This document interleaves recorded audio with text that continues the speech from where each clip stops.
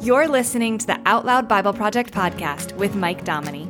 Out Loud Bible Project is on a mission to read the entire Bible out loud in a conversational and approachable way, so you can recognize your part in this conversation between you and God. Before you know it, things are gonna get better. Before you know it, you'll be standing on the other side. You've got no reason to be worried about forever. Just every moment before you know it. Sooner or later, you'll be living. This is the Out Loud Bible Project podcast, and it's Mike here. Thanks for listening. It's been a passion of mine to read and perform the Bible, and I hope you've been able to hear things in a new way, maybe dig into it yourself a little bit more through this. We're here at the end of the book of Genesis. It kind of feels like it went by pretty quickly, which is kind of fun. It's a long book. It's 50 chapters, but here we are at the end. And at the beginning of the book, we saw God make a plan to rescue people from the consequences of the sin that they brought into the world. And that plan hinged on him preserving a family line, starting with Abraham, that would produce a savior, who we know later is Jesus. All right, so we saw God protect this family line through multiple generations of these patriarchs, and protected his family against enemies and deception, foreign leaders, and famine. And now God's family is about to start a new life. So this entire book of Genesis lays the foundation for God's plan that he keeps intact for thousands of years, despite our best efforts.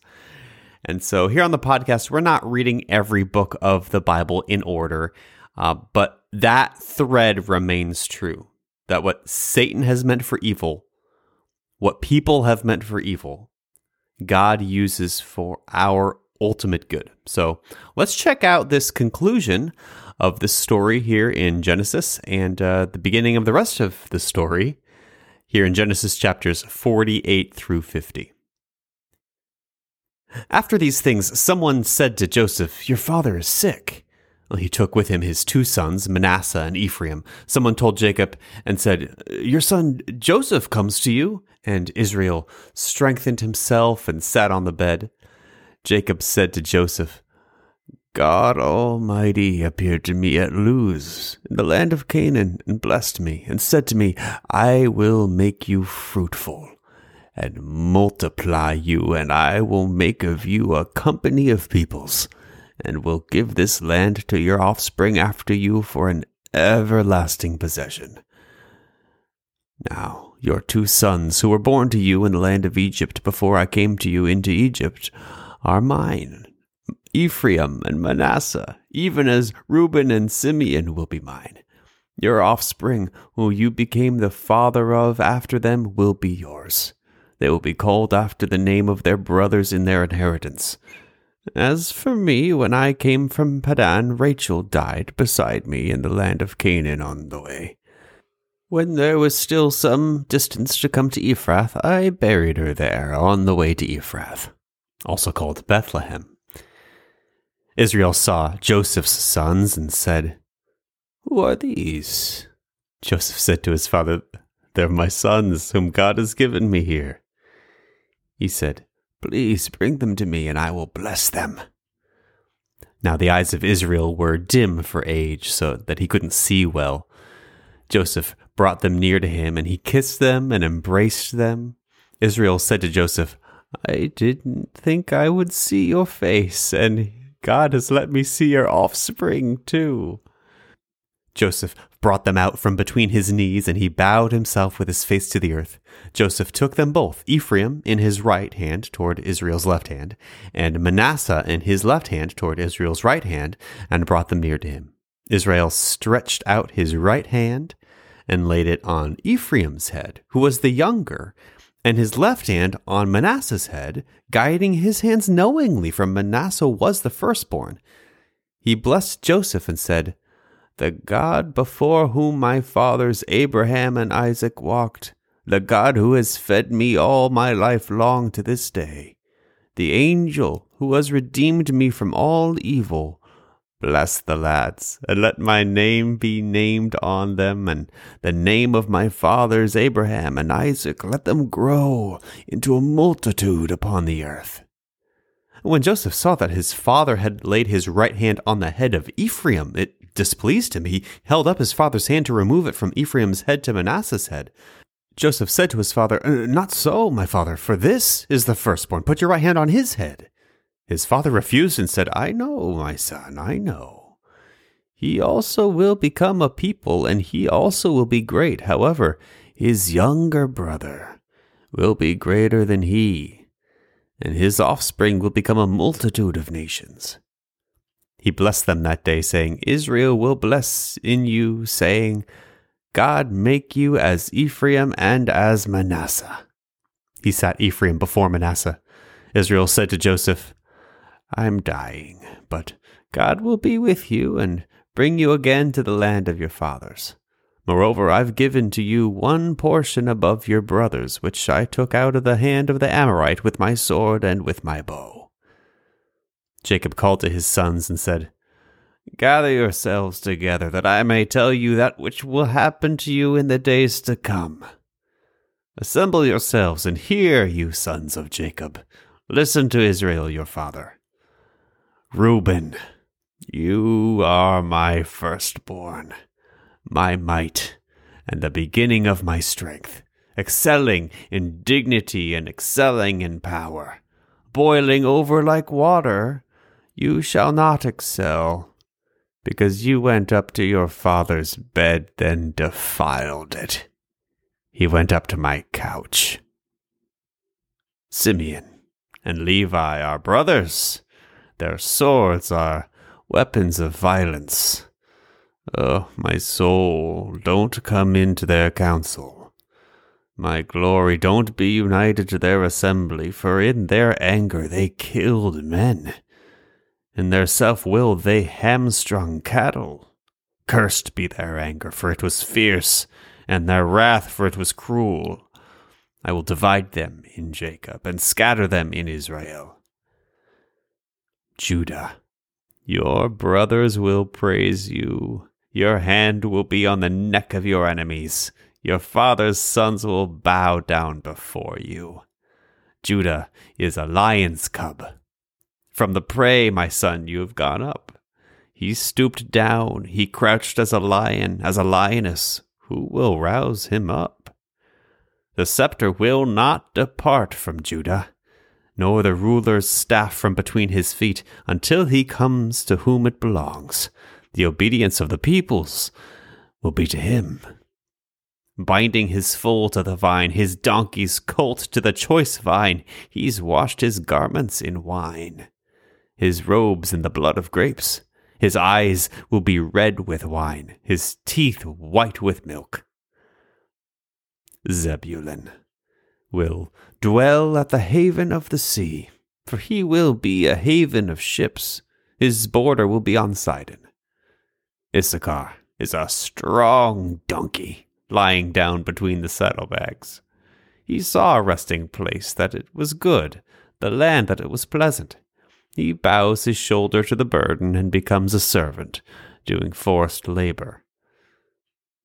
Dan will judge his people as one of the tribes of Israel. Dan will be a serpent on the trail, an adder in the path that bites the horse's heel so that its rider falls backwards. I have waited for your salvation, Yahweh. A troop will press on Gad, but he will press on their heel.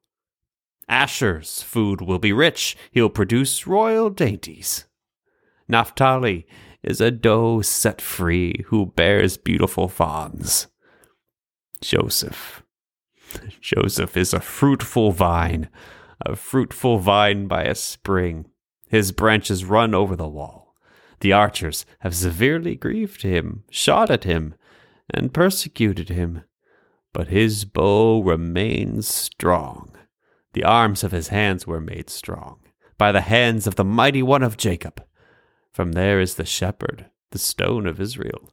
even by the God of your father who will help you, by the Almighty who will bless you, with blessings of heaven above, blessings of the deep that lies below, blessings of the breasts and of the womb.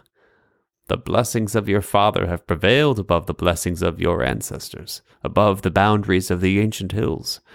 They will be on the head of Joseph, on the crown of the head of him who is separated from his brothers. Benjamin is a ravenous wolf. In the morning he will devour the prey. At evening he will divide the plunder.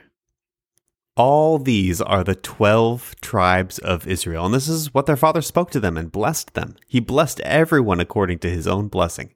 He instructed them and said to them, I am to be gathered to my people.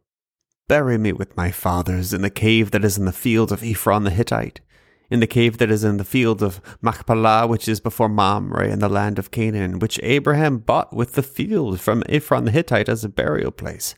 There they buried Abraham and Sarah his wife. There they buried Isaac and Rebekah his wife. And there I buried Leah. The field and the cave that is therein, which was purchased from the children of Heth. When Jacob finished charging his sons, he gathered up his feet into the bed, breathed his last breath, and was gathered to his people. Joseph fell on his father's face, wept on him, and kissed him. Joseph commanded his servants, the physicians, to embalm his father, and the physicians embalmed Israel. 40 days were used for him, for that's how many days it takes to embalm. The Egyptians wept for Israel for 70 days.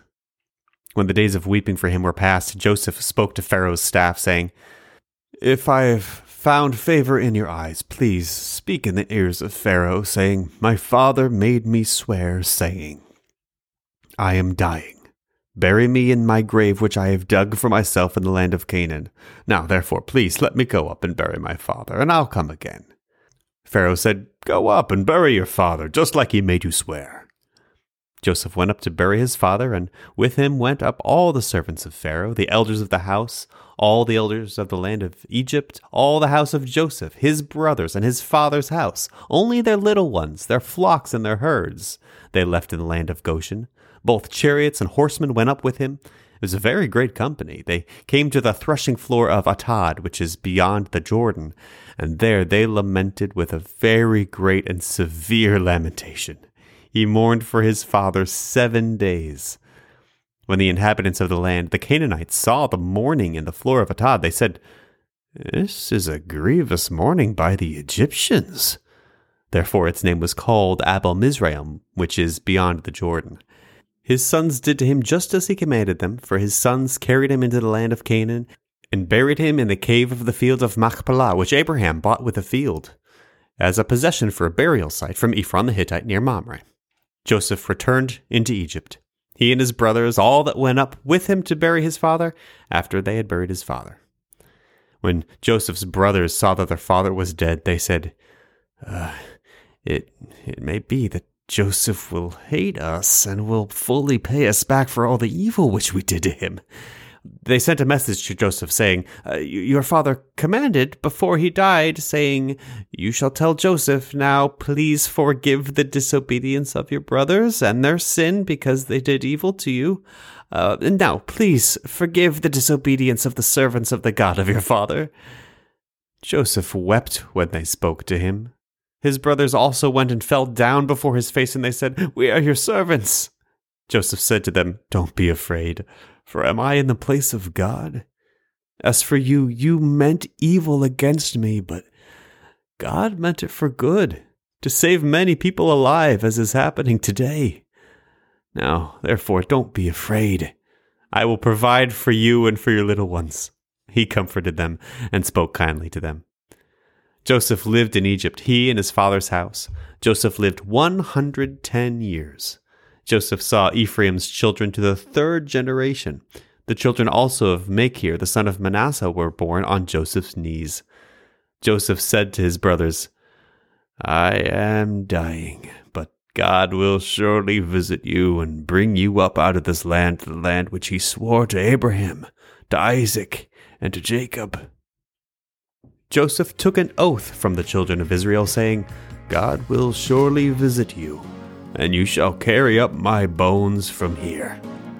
So Joseph died, being 110 years old, and they embalmed him, and he was put in a coffin in Egypt.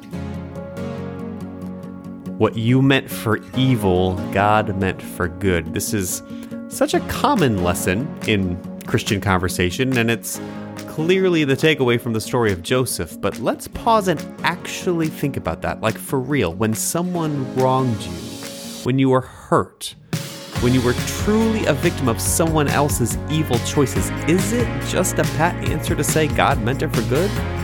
Or can you truly see that He's good, even when our circumstances aren't? That is the Thinking Out Loud thought for today. You've been listening to the Out Loud Bible Project podcast with Mike Dominy. When you become a patron of Out Loud Bible Project, you help make the Bible accessible for people who desperately need to know they have a role in this conversation with God. To learn more, visit OutLoudBible.com and click Support This Project. Thanks for listening.